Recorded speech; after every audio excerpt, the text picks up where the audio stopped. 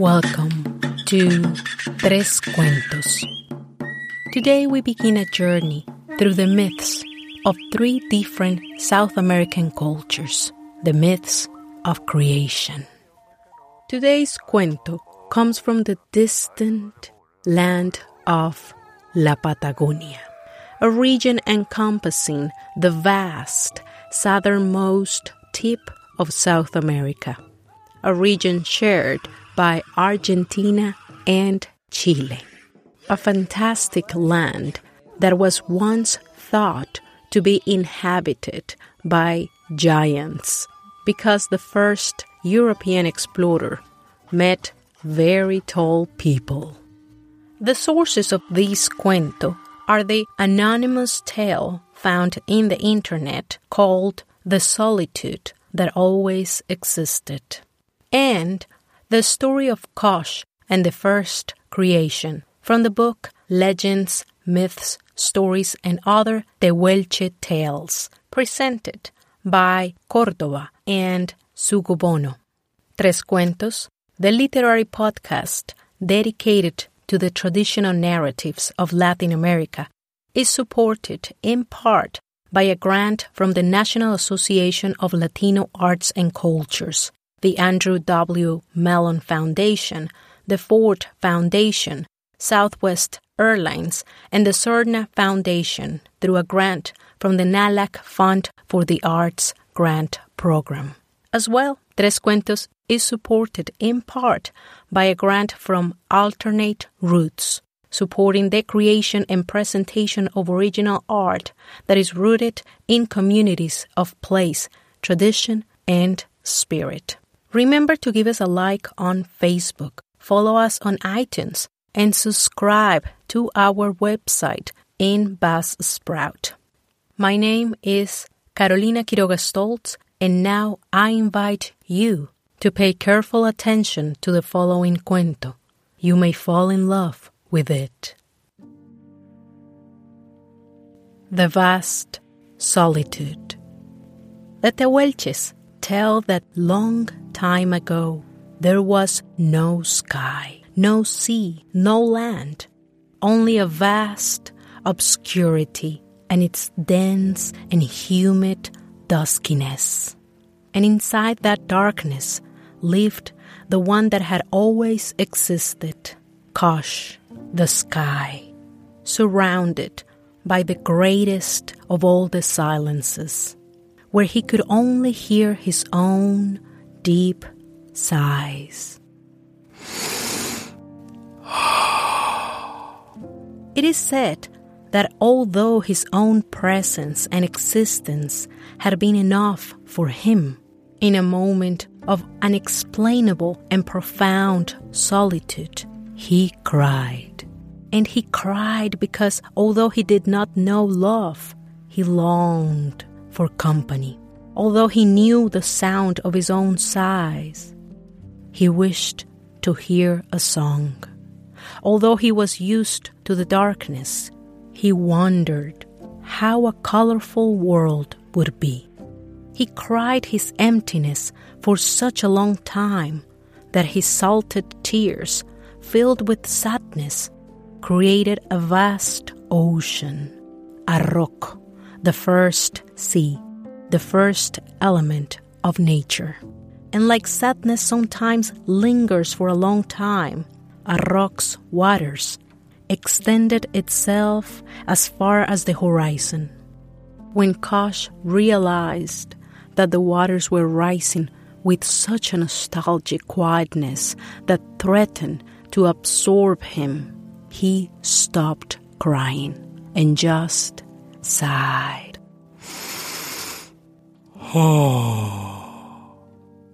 And that deep sigh became the wind that began to blow, breaking and dissolving that old obscurity.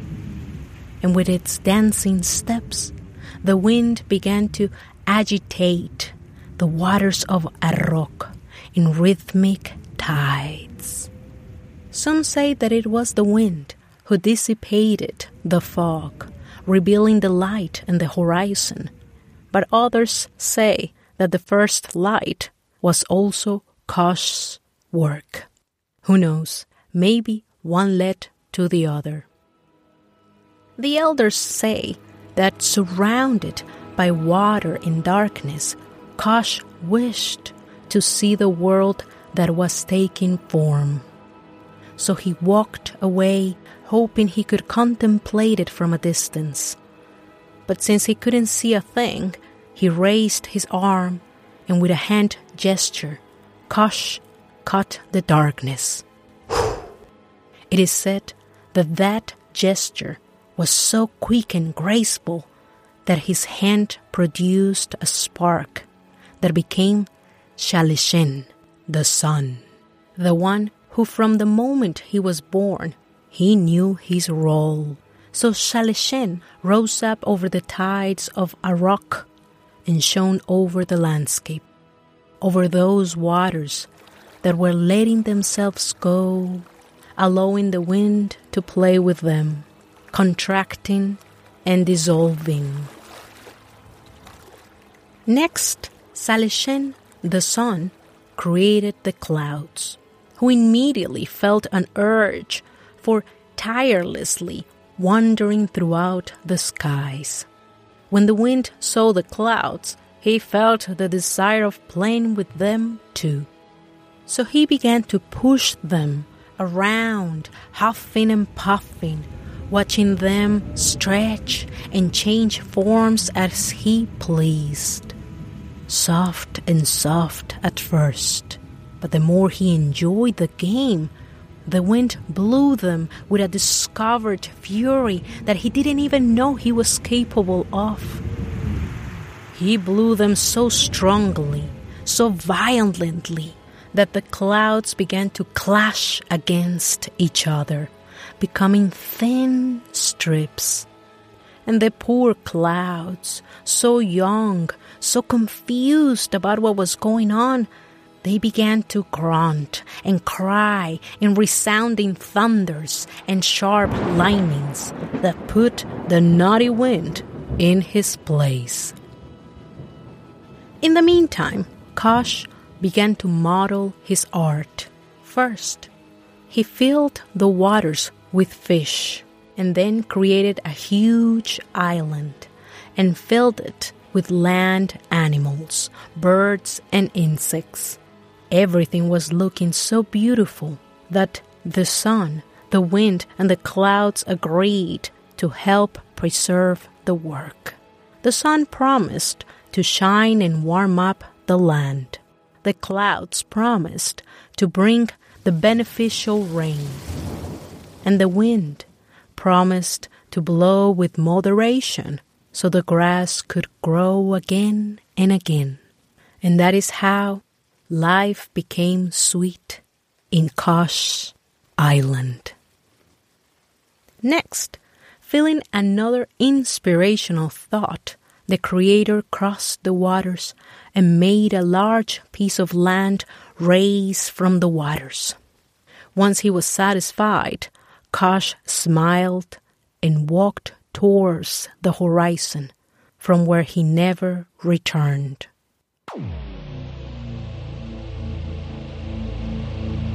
And things would have remained as Kooch left them if it wasn't for the misbehaving giant children of Tons, the darkness.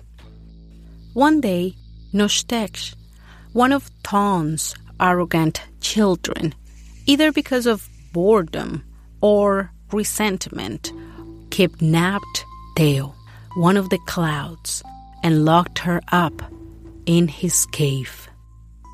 Teo's sisters looked for her everywhere, across the sky, but no one knew where she was.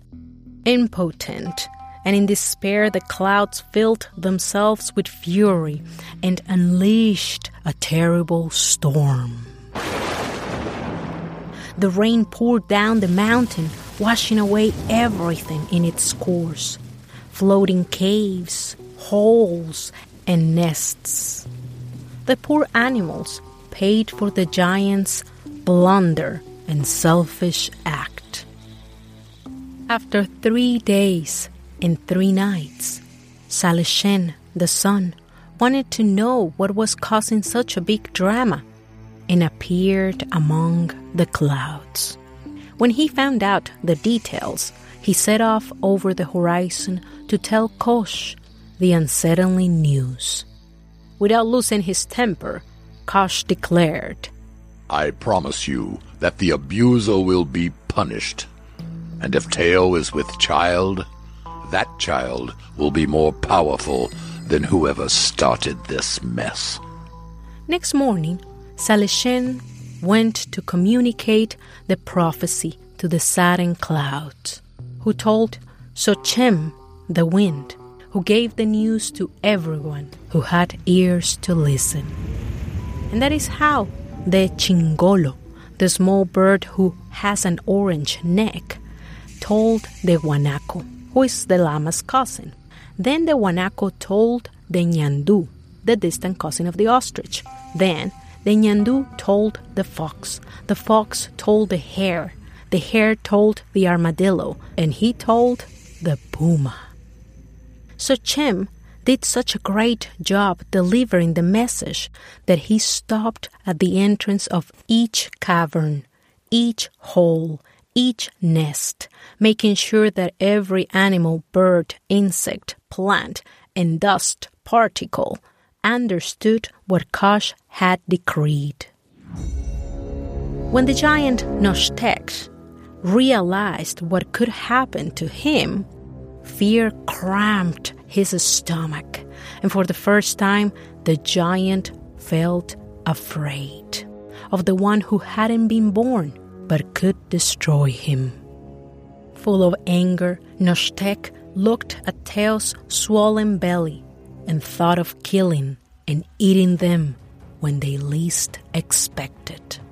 So one night, while Teo slept, Noshtek hit her with such fury that was able to rip her and pulled out the baby from her entrails. Then Noshtek proceeded to dismember the fallen cloud.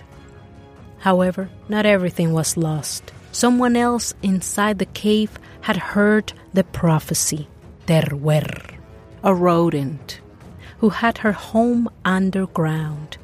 It is said that Tehuelche was the one who saved the child. While the cannibal was tearing and devouring Teo's body, Tehuelche silently slid around the scene, and when the giant had grabbed the baby with his bloody hands and was about to gobble him down in one bite, Tehuelche beat the giant's right foot. Noshtek cried in pain, dropping the baby. Quickly, Tehuelche grabbed the baby and swiftly took him away and hid him underground. But the shelter was too precarious for both. Noshtek paced back and forth with sounding steps, making the whole cave shiver in fear of crumbling down. Then the giant went out to look through the island for that nefarious child that one day could inflict pain and destruction upon his father. Tehuelche had no other option than to ask the animals for help. An assembly was convened, and the urgent matter discussed. The black feathers bird Kooch, who was the only one that had been in that other land beyond the waters that Kooch had created before leaving, proposed to take the child there, so his vengeful father could never get hold of him.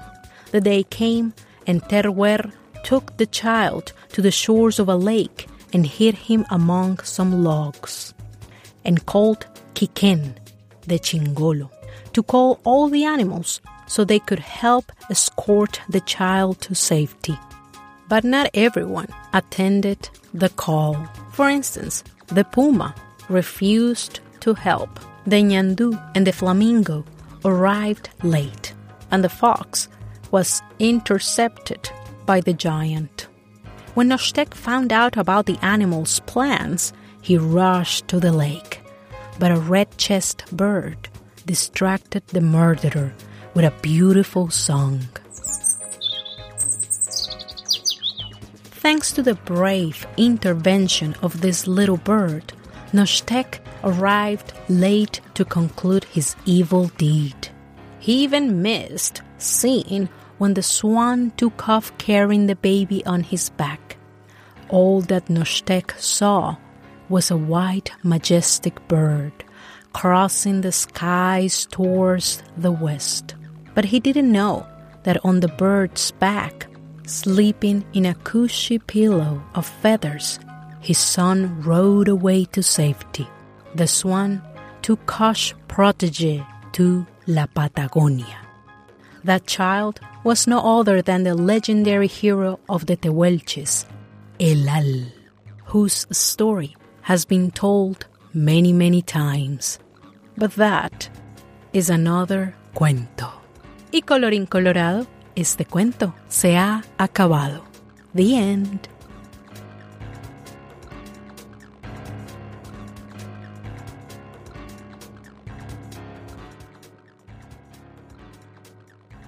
Very well, let's talk about the culture from which this story comes from, the Tehuelches.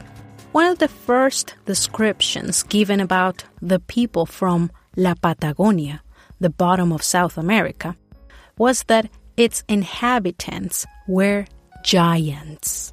Such a story was passed down from mouth to mouth, later from newspapers to books, constantly repeating that in that part of the world, the people had disproportionate height. Indeed, they seemed to be tall, but they were not the type of giants the Europeans had in mind, the ones depicted in their myths and lore. Those tall people were either the Selknam, or the Yamahas, or the Querandíes, the first inhabitants of La Tierra del Fuego. Those groups, along with the Gununacuna and the Aoninek, were part of the big Tehuelche family. Different from most of the Tehuelche groups, the northern ones adopted the horse brought by the Europeans. It should be mentioned that the 16th century brought lots of changes for the Tehuelche family. Before the Spanish arrival, the Araucanos, also known as the Mapuches, began to migrate south into the Tehuelches territories. It might have caused some friction, but it also created alliances. In consequence, by the 20th century, the native groups of Las Pampas, do you remember episode 9 when we talked about the Gauchos? Well, those native groups of Las Pampas were now the mixed-race descendants of both groups, Mapuches and Tehuelches. This means that the alliances brought a mix of languages, arts, and traditions. During that same century, the Argentinian government, like many other governments in the Americas, claimed in the name of progress that the indigenous people had to be civilized in order to resemble the European or Criollo cultures. Such progress implied that the natives had to forget their language, traditions, beliefs, and history, similar to what had happened to the natives at the missions in the southwest of the United States. For instance, those children who would speak their native language in the classroom would be punished. That is how, in 1960, in Argentina, language was used by scientists and politicians as a way to dictate who was a native and who was not, and also to determine if that person had value or not. And unfortunately, it's still like that in many places. For instance, not too long ago, I heard on the news about a school teacher here in the United States that had tried to shame a student that she heard was speaking Spanish in her classroom. This to say that usually those who are in power and consider themselves as the dominant culture or the civilized people have used language as a discriminatory tool in order to segregate and classify superior versus inferior, developed versus undeveloped, and it saddens me that many believed that story. Now, truly, I really don't understand what the term civilized people means, because in the name of civilization, the most diabolical massacres have been committed, and many even argued that it was necessary. Unfortunately, literature did its part too, and began using the strategy of making the other invisible by publishing books about the natives of the Americas with titles such as The Last Cacique, or The Last Chief, or The Last Tehuelche. Such lie repeated itself for so long that more than one, especially in schools, believed it. Because when we declare that something is the last, we're saying that nothing else comes after. That is their end. On the other hand, some may claim that the natives made themselves invisible too, by encouraging their children to learn the language and the ways of the newcomers so they would not suffer. And even if that was a reason, I would not blame them. You do what it takes to keep your children away from punishment. As well, the Machiavellian tactic of divide and conquer was applied. Do you remember that I said at the beginning that during the 16th century, the Mapuches began to migrate south towards the Tehuelche's lands? Well, in 1878, Estanislao Ceballos justified the violent displacement and murders of the Mapuche people, arguing that they were invading Chilean lands, that only the Tehuelches had the right of staying. However, by that year, both groups, Mapuches and Tehuelches, had integrated each other in many aspects. The real goal behind that claim was to divide them by turning them against each other. As Ceballos confessed in his book, The Conquest of the 15,000 Leagues, the plan was to break alliances, break their will, turn them into alcoholics, and get them to fight alongside the Chilean army. So either way, the native numbers would be reduced and eventually become extinct. I know that all that I have said seems to place the native groups as victims, but do not think that they didn't fight back. Until today, as the Mayans do, if you listen to episode 12 of The Legend of La Tatuana, the Tehuelches and their brothers and sisters across the Americas are still fighting for the right to have their ancestral lands back. There is so much more I could say, but I'd rather finish this episode on a positive note. Here is another of the sweetest creation myths from our brothers, the Guarani people in Paraguay. The first father of the Guarani people stood up in the middle of the darkness, and inspired by the reflections of his own heart, he created the flames and the thin fog, the beginning of a song. While he still felt inspired, he created love, but he had no one to give it to. He created language, but no one could hear him speak it. He chose the gods to build the world and take care of the fire, fog, rain, and wind. He handed them the music and the words of the sacred hymn so that they could give life to woman and man. Now, the world would not be in silence at last. So, love became communion, and language took over life, and the first father redeemed his solitude in the company of the man and the woman who sing, "We are walking this land, we are walking this shiny and beautiful land." Well, friends, this is all for now.